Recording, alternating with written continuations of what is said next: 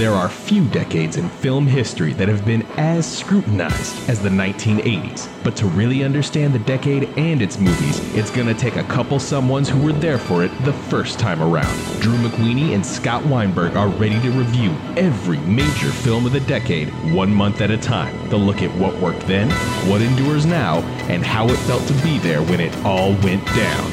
Turn back the calendar with us. It's the 80s all over.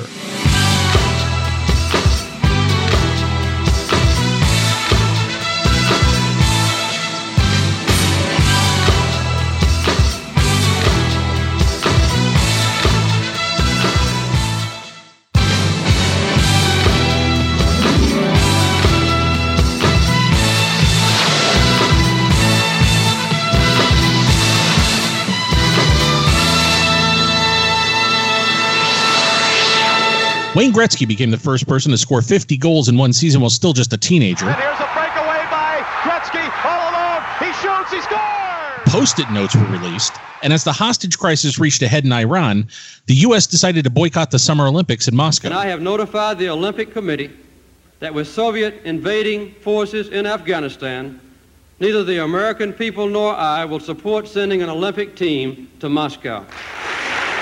And in Detroit, a young broadcaster named Howard Stern went on the air for the first time. Hello? Howard? Yeah, baby. Can I ask you a few questions for my school newspaper? Ask me a few questions for your school newspaper? Yeah. Go ahead, shoot. Why are you different from other DJs? Why am I different from other DJs? Yeah. Because I fart on the air. What?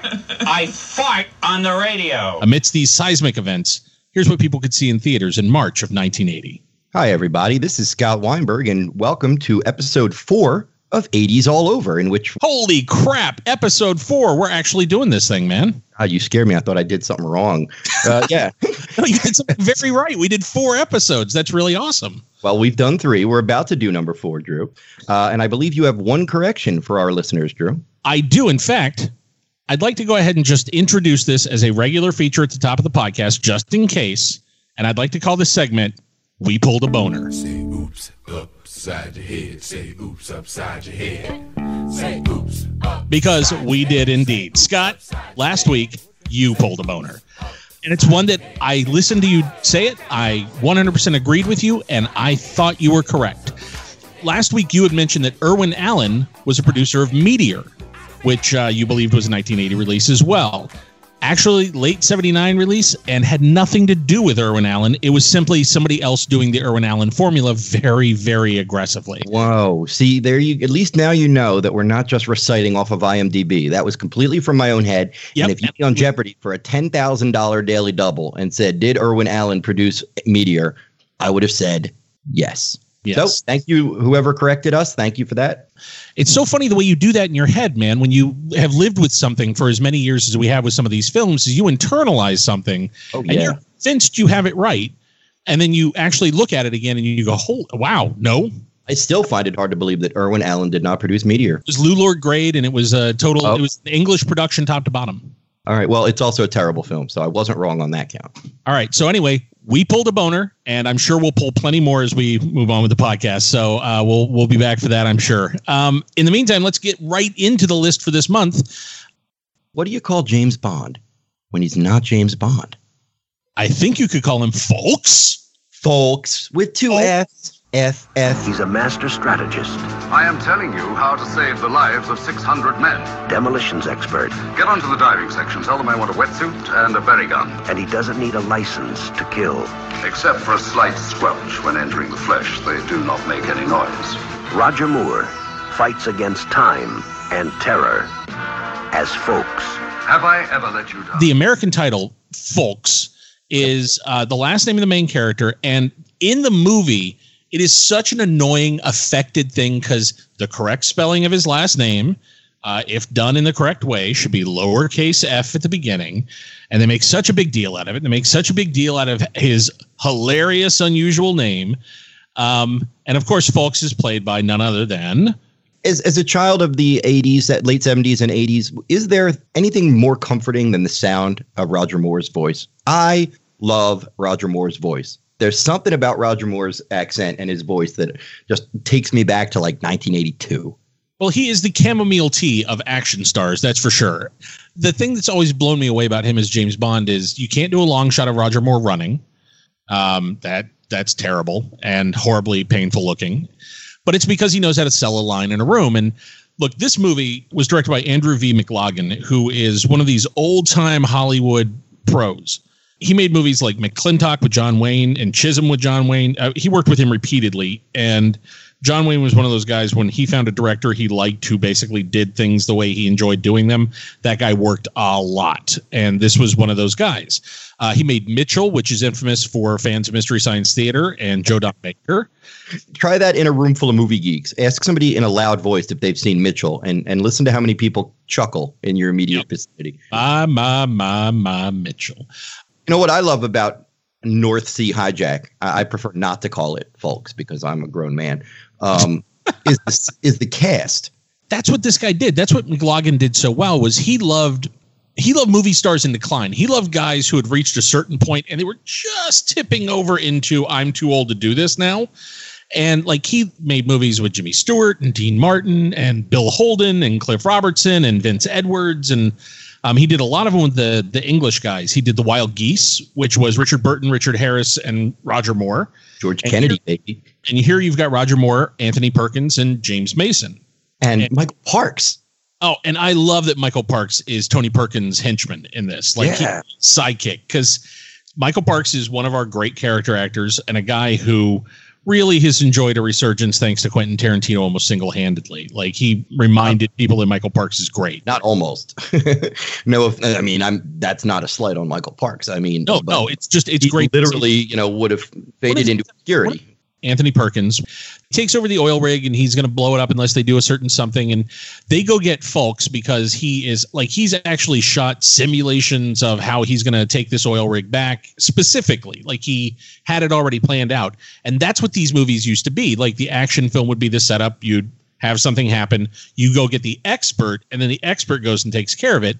I think one of the reasons Die Hard was so heavily imitated was it broke that formula and had just a regular person who wasn't brought in to do it, but who just had to do it because they were caught in the situation. It plays like, if you watch the trailer, it says numerous times, he doesn't need a license to kill. They're really cheeky about who's playing Fulks with 2 Fs. And what I like about it is that it's less than 100 minutes. It has some pretty decent action scenes. It's got some actors chewing up the scenery. I mean, it's a fun little action movie. I don't know if you just heard my cat come over and get in the middle of everything, but it's appropriate because in the movie, Roger Moore's character loves cats, not just hates women, but is a fairly rabid misogynist throughout the entire movie. Mm-hmm. And seems to really enjoy it. The one thing that they changed, because my dad read any spy book that was published. I remember reading this book, and in the book, the prime minister's a man, and it's just regular, he gives folks the job, and there's no tension or anything between them. This was made right after Margaret Thatcher became prime minister, and that was a huge shakeup in English politics, obviously. So I think it's very intentional that they cast a female prime minister and really tweaked his misogyny all the way up to 11 opposite her. So it's a direct comment on a specific moment in British culture wrapped in the middle of this terrorist spy movie that is very old school Hollywood in a lot of ways. This next one is a movie that I, for a little while, considered showing the kids, and then I saw it again, and I don't think I'm going to bother. This is a collaboration between longtime comedy partners Tim Conway and Don Knotts. This film is called The Private Eyes. This is no ordinary murder mystery, and these are no ordinary detectives. Oh, my gosh. This is no ordinary killer. Hey! All right, hold it right there. Gun, give me your gun. Will the murderer be found before the suspects become victims? Tim Conway is the dim-witted Dr. Todd. And Don Knotts is the inept Inspector Winship. Dripping step by step through the number one whodunit, The Private Eyes. I think it's a pretty fun movie for kids. These two guys work together a lot of television. They were also in both Apple Dumpling Gang movies. They were in a film in '75 called The Prize Fighter. And they seem to have, certainly not a Abbott and Costello level of chemistry, but Don Knotts being the broadly gawky, jittery one, and Tim Conway being the slightly more sedate and dry buffoon. As a kid, I really enjoyed this movie. I haven't seen it since I was a kid. They're both legendary comedic actors. So if it's only to appreciate their chemistry together, it might be worth checking out. Just put on Ghost and Mr. Chicken and skip this. I was shocked by how creaky this thing is. And it's got whiskers on it. Clearly, it is just a lift of bits from a million other places. There's not an original joke in it. Oh, no. It's Murder by Death. It's Young Frankenstein. It's like it goes back to the guy in the gorilla suit creeping around the house with the Three Stooges. Oh, my God. It's sub Little Rascals, sub Three Stooges. It's so painfully made. And I love Don Knotts. There are few comic performers I love more. I will speak at length to you, if invited, about why Barney Fife is one of the 5 great television characters of all time, and why Don Knotts and the performance he gave on that show, legendary, next level perfect. Well, The Private Eyes is about 2 detectives from Scotland Yard. They go to a fantastic location. The mansion that it's shot in is just amazing. And they're looking into a murder investigation, and it turns out that the mansion may or may not be haunted, but it is certainly populated by a kooky collection of characters. But, you know, as a kid, I liked silly stuff, and these guys, I remember them from the reruns of Carol Burnett Show and, of course, Three's Company. So I love the guys. The 7-year-old me loved it. How about that? Leave it at that. Okay, 7-year-old you probably did. I think very young me really enjoyed it. I really want to warn people before they go back and pick this one up. If you're looking at it with fresh eyes, it's kind of embarrassing. It's really the bottom of the barrel for these guys, and I say that as a fan. So the next movie we're going to do is a movie called Heartbeat.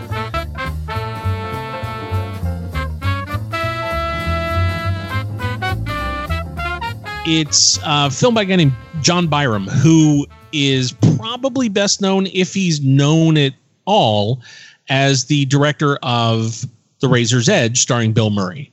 Byram was a guy that he was working really hard to make it happen at this particular point, starting in the 70s. He was a writer, and he wrote some movies that you would recognize, like Harry and Walter Go to New York, or he wrote Mahogany. He was breaking through, and he was making movies. He made a movie called Inserts, which is... it's an interesting picture. The follow-up to that was Heartbeat, and it was designed to be a sort of love letter to the friendship at the heart of the Beat generation. Neil Cassidy, Jack Kerouac, and Neil's wife, Carolyn. It is drunk in love with that era and with those people. There's an Allen Ginsberg character in it, but they did change the name because Allen Ginsberg wasn't comfortable with the way they portrayed him. And there have been films since that I think have done a better job at maybe nailing down some of the details of the era. But this was one of the first films where they were trying to capture sort of the Beat generation heroes and who they were. And it's got a great cast. That's the thing. It's Nick Nolte, Sissy Spacek, and John Hurd. And the 3 of them together with Ray Sharkey basically playing Ginsberg, terrific. They're really interesting. They're charismatic. There's a real charm to it. And this is such a different performance for Nick Nolte from North Dallas 40, which we've already talked about.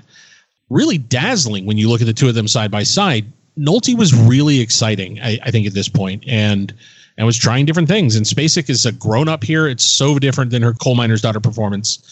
This one you can actually rent on Vudu and find on, I believe, YouTube to rent. And it's worthwhile. If you're interested in these characters or in the historical figures, then it's definitely worth a look. And if you like the actors, it's a really nice picture for all of them. I would like to pick your brain real quick on John Hurd's performance, because I'll tell you, ever since I saw After Hours, which we'll get to many episodes from now, I've been a huge fan of John Hurd. I had never seen this film, and doing my research for the show, I went, what? John Hurd playing Jack Kerouac? That fits. Perfect right young macho charisma, because Hurd's a big guy, and I like that, like Nolte, there's a real physicality to him, and especially when he was young, there was this really loose kind of energy about him. They're great together, and you really buy the friendship between the 2 of them as a friendship between men who were conquering the world at that point. Oh, there you go. If you're into Jack Kerouac and or the Beat generation, you should consider dropping $3-4 to rent Heartbeat. Yeah, definitely. Now we're moving to something that, if you thought Heartbeat was an obscure title, I'm surprised this is not a TV movie. As I understand it, it got a very brief theatrical window, but was largely released in most markets only on cable. Okay, and the film we're talking about is called Pray TV. But I tell you, if we're going to bring the word of God out to the world, we got to have more religious variety, more charisma, and I think it's going to be up to you and me, Fletcher, to pull it off. We're going to have to go out there where the people are. We're going to have to find ourselves some heavyweights. We're going to have to find the religious superstars of tomorrow today. Hey, I like that. This is another movie featuring the one, the only, the omnipresent Dabney Coleman. Dabney Coleman is the best. Dabney Coleman, one of the best character actors ever. Dabney Coleman is first rate. Our younger listeners might know him best from Boardwalk Empire. Pray TV I actually have seen because I've been obsessed with these like random, seemingly Saturday Night Live inspired, glorified sketch show movies.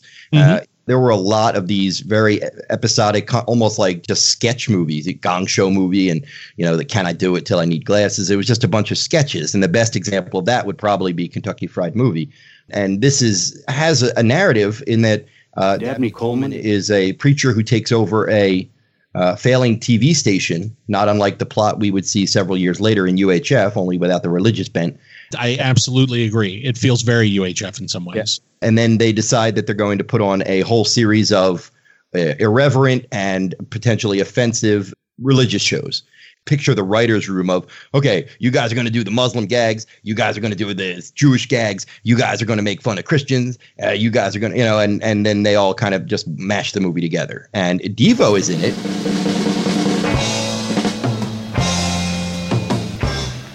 It's at the top of the list. But you can't get this, no you can't get this. It's rule number one. Living right isn't fun, living right isn't fun, 'cause it's a God-given path. Scott, do you know who one of the co-writers was? Not off the top of my head. Nick Castle. Nick Castle of The Last Starfighter and many collaborations with John Carpenter and Shape, for God's sake. Yep. I remember I met Nick Castle when I first started working at Dave's. He was one of our customers. And Dave's, for those of you who don't know, was a Laserdisc store in Los Angeles in the early 90s. What's a Laserdisc? Laserdiscs, they're like these giant coasters that had movies on them. They did not. They did. They had whole movies on them, but only half on each side. It was crazy.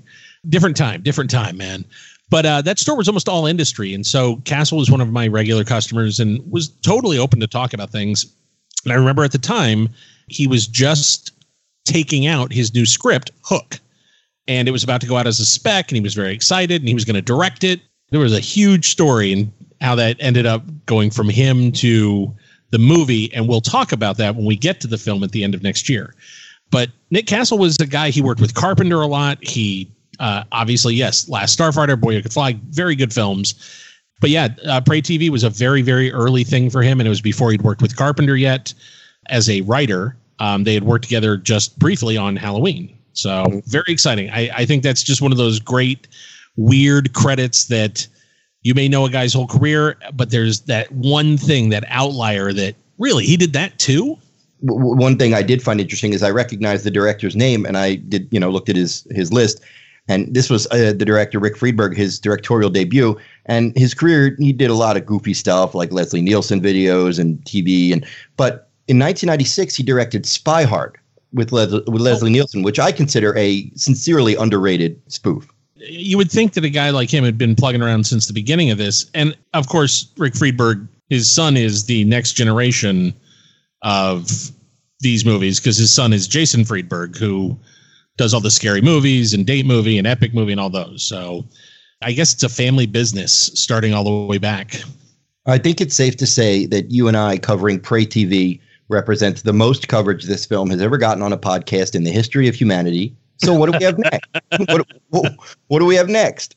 Next is a movie directed by Art Linson, who is better known as a producer for the most part. Only one other film in his life, and it's also obscure and got held up by music rights. Yeah, The Wildlife, which I'm very excited to talk about that. And about him as a producer over the course of the 80s, because, man, did he have his hands on some classics. Yeah, Art Linson is a good producer, maybe not so great a director as his two filmography shows us. What's the debut of Art Linson that we're discussing right now? It is a movie that came at a very weird time for this movie star. It is Where the Buffalo Roam, in which Bill Murray plays Hunter S. Thompson. Ladies and gentlemen, meet Dr. Hunter S. Thompson, the legendary outlaw journalist. Give me the answers. If you What? dare. Yeah, okay. Great answers, huh? What? What do you want to know?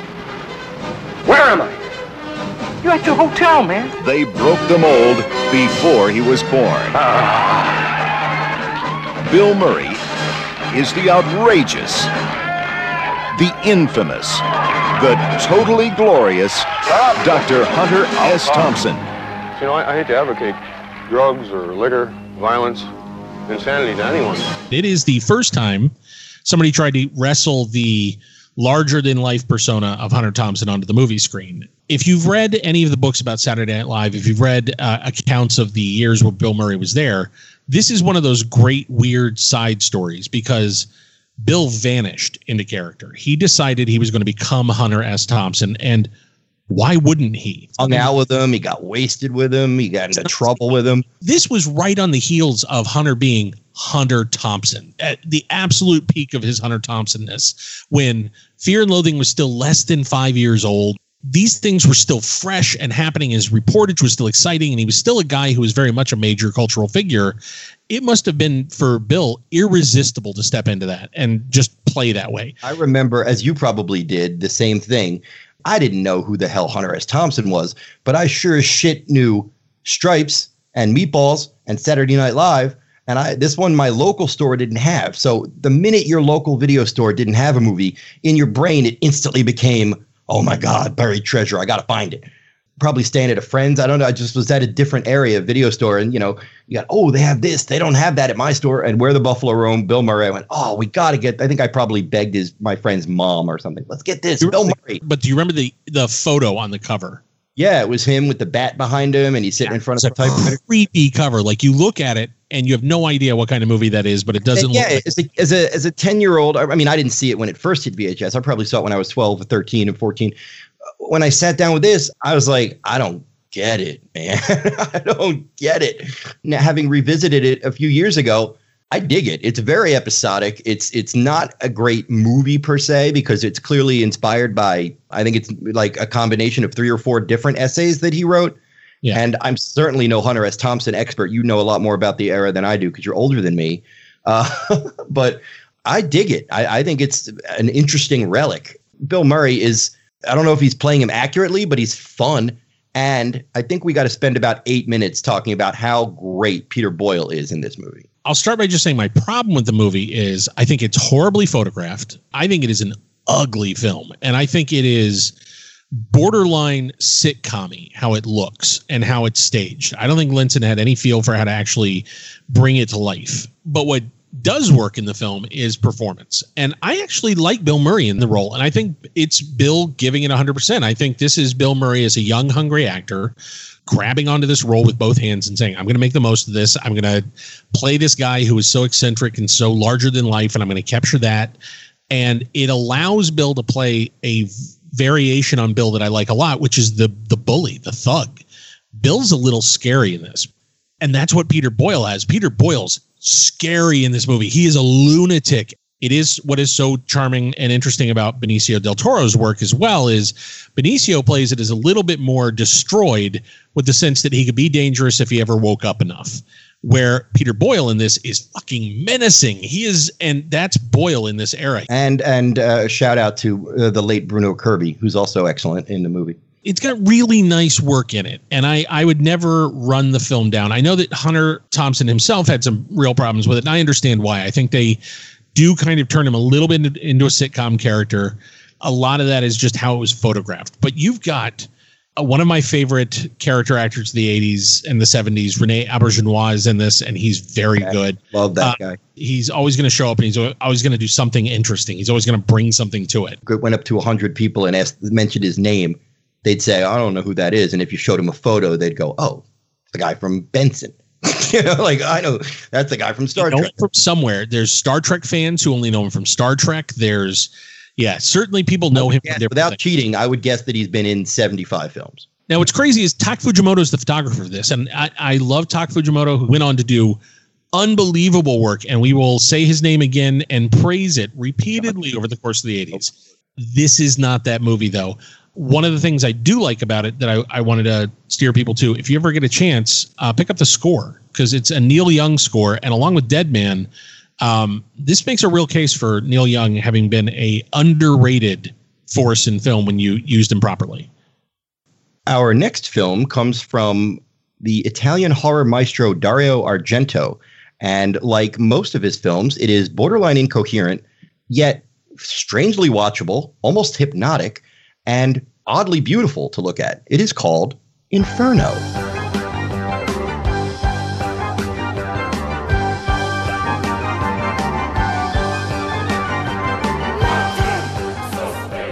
I'm a big fan of this one. There is that run of Argento that happened, and I think the peak of it is, for me, Suspiria. But this is really beautiful and strange. And as I understand it, it is also, as much as it is an Argento film, it's a Mario Bava film. Bava was all over the movie and did a million different things on it and was a huge part of pulling it across the finish line. Argento's a guy who I think really does and always has rely on collaborators. When he is surrounded by the right people, he has this fertile imagination that kickstarts everything, and really beautiful things can happen. This is a good example of that. It's basically about an American college student who stumbles across a coven of witches. It's ostensibly a sequel to Suspiria in that it deals with the same world, and I think the larger picture that Argento was trying to build was a world in which there are all these covens of witches everywhere, and they're all working to bring back the Mother of Tears, this mythical figure. And each of the movies kind of deals with a younger woman somehow coming into contact with the coven, whether it's the school like in Suspiria or whether it's here in Inferno. And I think there's something beautiful about the way these films play as nightmares and how lush and strange and surreal they are. For me, this movie always comes down to the underwater ballroom scene. Yes, and you're much better. It is surreal. I said incoherent, and that's more of a criticism, and I don't think that that's fair. Some people might not be into the way Argento's the narratives and the avant-garde nature of his visual style. It is not a traditional American narrative horror movie like we're used to. One of my favorite things about Inferno, aside from the awesome gore scenes, which Argento became fairly well known for, pretty shocking violence, creative violence, and very artistic violence, is the score by Keith Emerson, of all people, from Emerson, Lake and Palmer.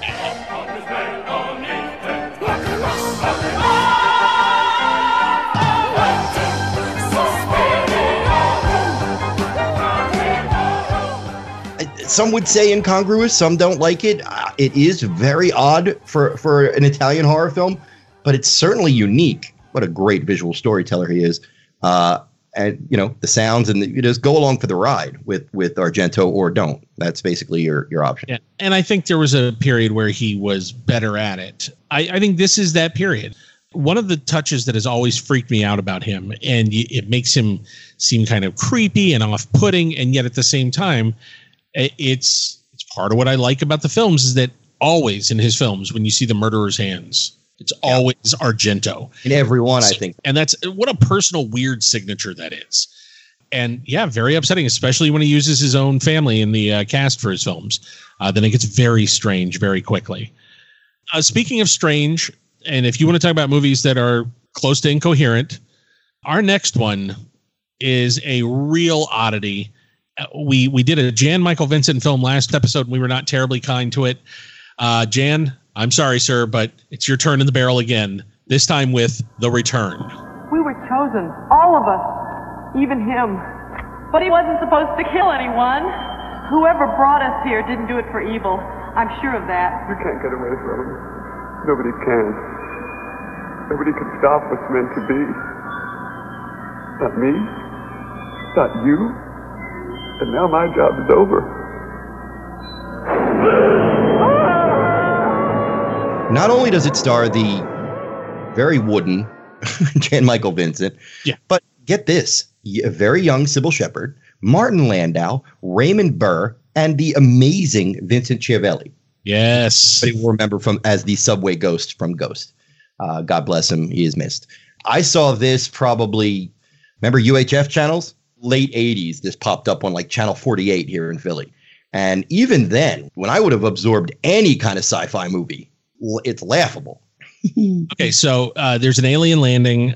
Sybil Shepherd is the scientist. Jan Michael Vincent is the cop. It's like a small town in the middle of the desert. When they were kids, they had the encounter with the aliens. So now they've grown up. Something happens, and she begins to believe that the aliens are back, and there's cows dying. And how would I describe this? It's one of those movies where you can tell that all the actors between takes would probably sit around and just shake their heads at each other and go, I know. There are some really interesting tidbits behind the camera. The film was written by Ken and Jim Wheat, and they would go on to do a Pitch Black. They actually came to Button-Up-A-Thon, and we had them for like 4 or 5 years. They came every year, and they were just lovely guys. Pitch Black was the one where they felt like they finally, what they wrote ended up on screen, and oh, look, they made our movie. Yay. They've done a lot of B movies, some that are good, some that are not. A lot of the tropes of the 80s, they are part of kind of making them the tropes of the 80s. You know, this is one of those films that absolutely plays right down the middle in terms of the cop and the scientist, and it's the good looking actor, and it's the hot lady scientist, and their indoor movie that they did, the Ewok movie, is. They wrote that. You're right. They wrote only one of them, and they were original writers on The Fly too. Like they knew stuff inside out. This genre stuff is what they grew up with. So the director of The Return, which is kind of a PG, kind of mostly family friendly sci-fi adventure. This is from Graydon Clark, who in '77 Satan's Cheerleaders, and throughout the '80s he did some wonderful schlock and some bad junk. And we'll cover some of those. He did Joysticks, which is a classic of the teen sex genre. He did a movie that I can't wait for us to get to this year called Without Warning, because I searched for it forever. Yeah. When I tell you how long I searched for this movie, you won't believe it. And now I have it on Blu-ray on my shelf. That's fun. And they also directed a film that I desperately want to revisit someday called Wacko. And we'll get into that in 1982. So Sybil Shepherd has written about this when she wrote in her book, and she went through it very quickly. She talked about how like Raymond Burr was checked out, and she talked a little bit about how rough it was to work with Jan Michael Vincent. I have to tell this story. I'm busting to tell this story, and if he keeps coming up, I'm going to have to tell it because I'll die otherwise. So when you become a tour guide at Universal, they tell you that there are stories that you're allowed to tell on your tour, and there are stories you're not allowed to tell on your tour. And there are certain words you're not allowed to say, and there's certain names you're not allowed to say, and there's certain things you have to do if things go south. And one of the examples they gave us when I went through training was there was a tour that was going through the greens department one day where they have all the plants and everything that they move to the various sets. And they were shooting Airwolf that day. So as they're going through the greens department, Jan Michael Vincent was having a rough day with the bottle and had decided he was done working. And they told him that he had to keep working. So when the tram pulled up and the tour guide said, look, everybody, Jan Michael Vincent from Airwolf is here. Jan Michael Vincent walked down so that he was looking down into the tram, unzipped his pants, and began to pee onto the tourists. At which point, everybody lost their minds. And they had to not only calm the tourists down, give them free hotel rooms, do everything they could to make it up to them financially. They had Ernest Borgnine come over, take photos with everybody, sign autographs, do patter with everyone, talk for about a half an hour. They had to stop production while they hustled Jan Michael Vincent off the set. Now, how likely is it that this story is true? 100%. This was from the people in the tour department who were there when it happened. The way that was handled was then you have to involve the other movie star. You have to make sure that dispatch knows about it. You have to immediately start talking to the guests who are there, and you can't let anybody leave until you know that everybody's cool. So, but That is my favorite Jan Michael Vincent story. And clearly on this film, he was having some rough days with the bottle as well. The next film is something that you sent me recently, and I watched, and I thought, oh, whoa, good cast. threadbare but promising plot. I might be into this. Yep. And the film is called The Baltimore Bullet. The Baltimore Bullet and Billy Joe. You better keep your eyes on this pair. Now that is a work of art. Work of art, my silicone. And when Nick Casey says that you've got aces wired, they are real like silicone. You got a bet, sucker. The Baltimore Bullet. I'd like to start things off by pointing out that James Coburn is a weirdo. Holy cow, is he one weird leading man. I am constantly amazed that people don't just run from James Coburn. He freaks me out. He's 9 feet tall and 95% tooth and just weird. And this is certainly one of those performances where his charisma's turned all the way up and it freaks me out, man. The leading lady in this is Ronnie Blakely, who a lot of people would remember as the drunken mother figure from Nightmare on Elm Street. She kind of escapes unscathed, but James Coburn and Bruce Boxleitner are pool hustlers. The movie clearly wants to be a freewheeling mixture of the hustler and the Sting. This movie does not treat women well. There is a snickering, boob-addicted mentality to the movie. It's really kind of crazy. The director looks down every shirt he can possibly look down. And Ronnie Blakely, although I never noticed it until this, has a really Shelley Duvall thing going on in this film. Michael Lerner kind of saved the day, as he often did. Michael Lerner, great character actor who, again, you'd know him instantly if I showed you a photo. He has a couple of funny moments, and it is nice to see Jack Halloran from Superman and Superman 2. He played Non. But this movie, I went from, hey, this sounds potentially promising, to belabored, leaden, dated, not funny, not charming, very greasy, and beholden to much, much better films. And it's that same thing that I have the problem with Where the Buffalo Roam, which is that there was this kind of film photography that was going on at the beginning of the 80s, where it very much looked like television, and it looked like specifically late 70s television. Everything's very flatly lit. There's just no visual style whatsoever. Do you think that's because of unprepared filmmakers, or do you think it's just because they were cutting budgets? I think it is. They had TV divisions that would work on feature films, but they would work on them very quickly, and they would shoot them like TV, and they would shoot them in roughly the same way. And I think there was just a house style for a lot of people that they shot in, and it was meant to be this very clean, anonymous TV style that would play well when movies showed up on TV. And I think it's really unspeakably ugly. I also think film stocks were changing then. And, whereas I have a huge fondness for the film stocks of the 60s, and in particular 60s color, I think 60s color is magnificent. There's something about it that just gets me. Late 70s TV style photography is the opposite. It just puts me off. It is so unpleasant to look at. And this is a movie that suffers from that almost all the way through. I am not a fan, and I'm angry at you for sending it to me. And now you said we have one thing more to close out with this week? We do. We have a film to talk about, and we're going to include this movie on 2 editions of the podcast because it technically came out twice. The movie was meant to be the very first PG movie from Disney. And again, Midnight Madness beat them to theaters, so technically that was the first. Black Hole also had beaten them to theaters. This went into production before any of those, and then was problematic. They couldn't figure it out.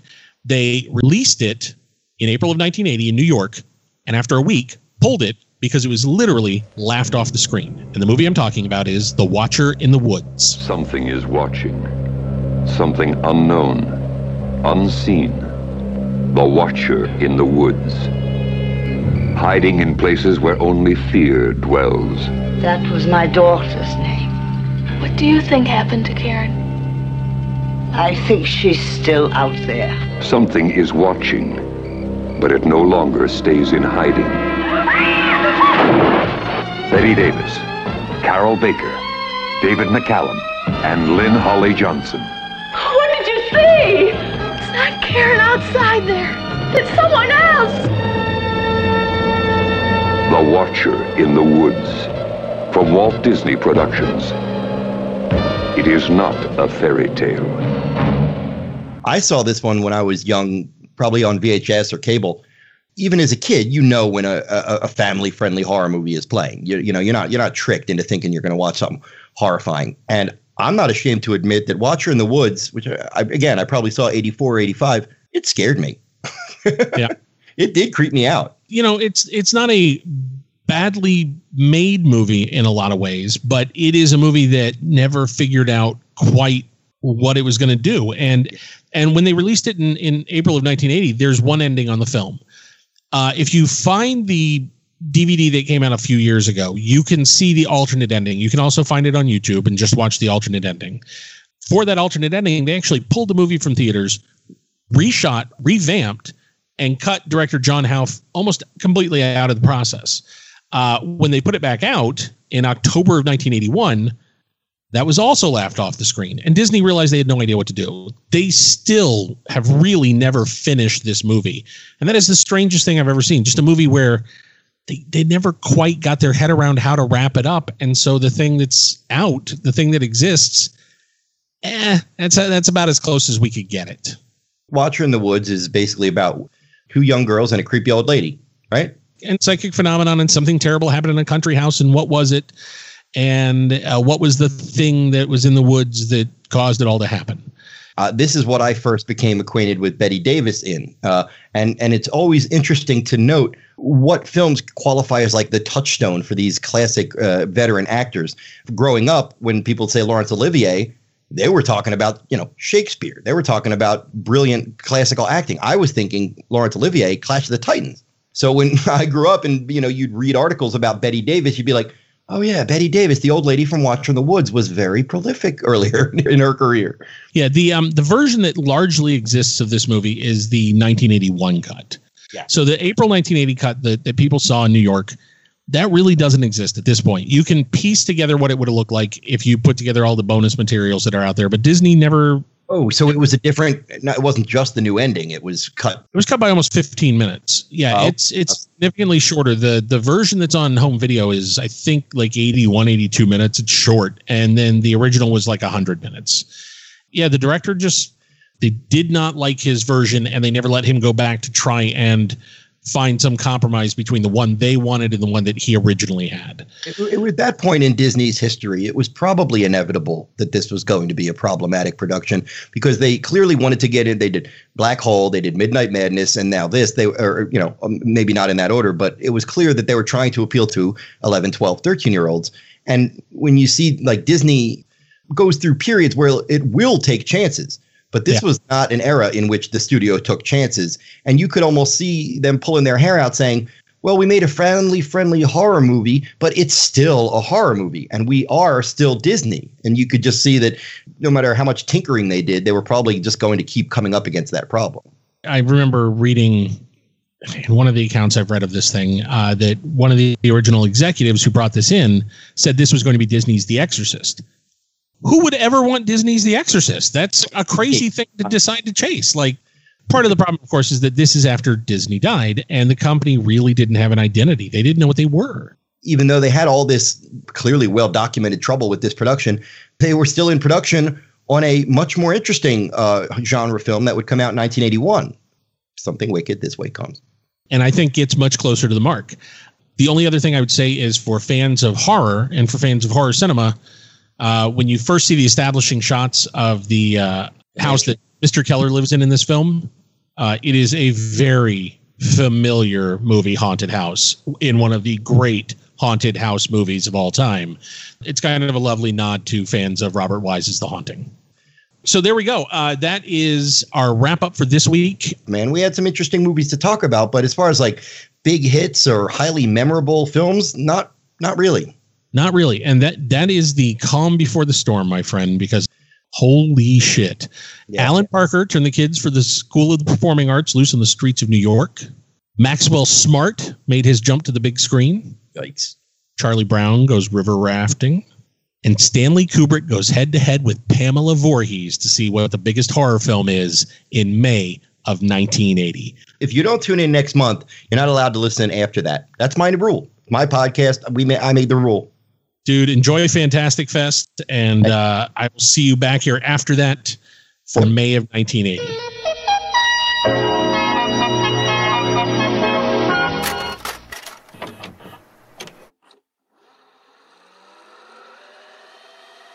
Dabney Coleman is first rate. Could you hear me vaping?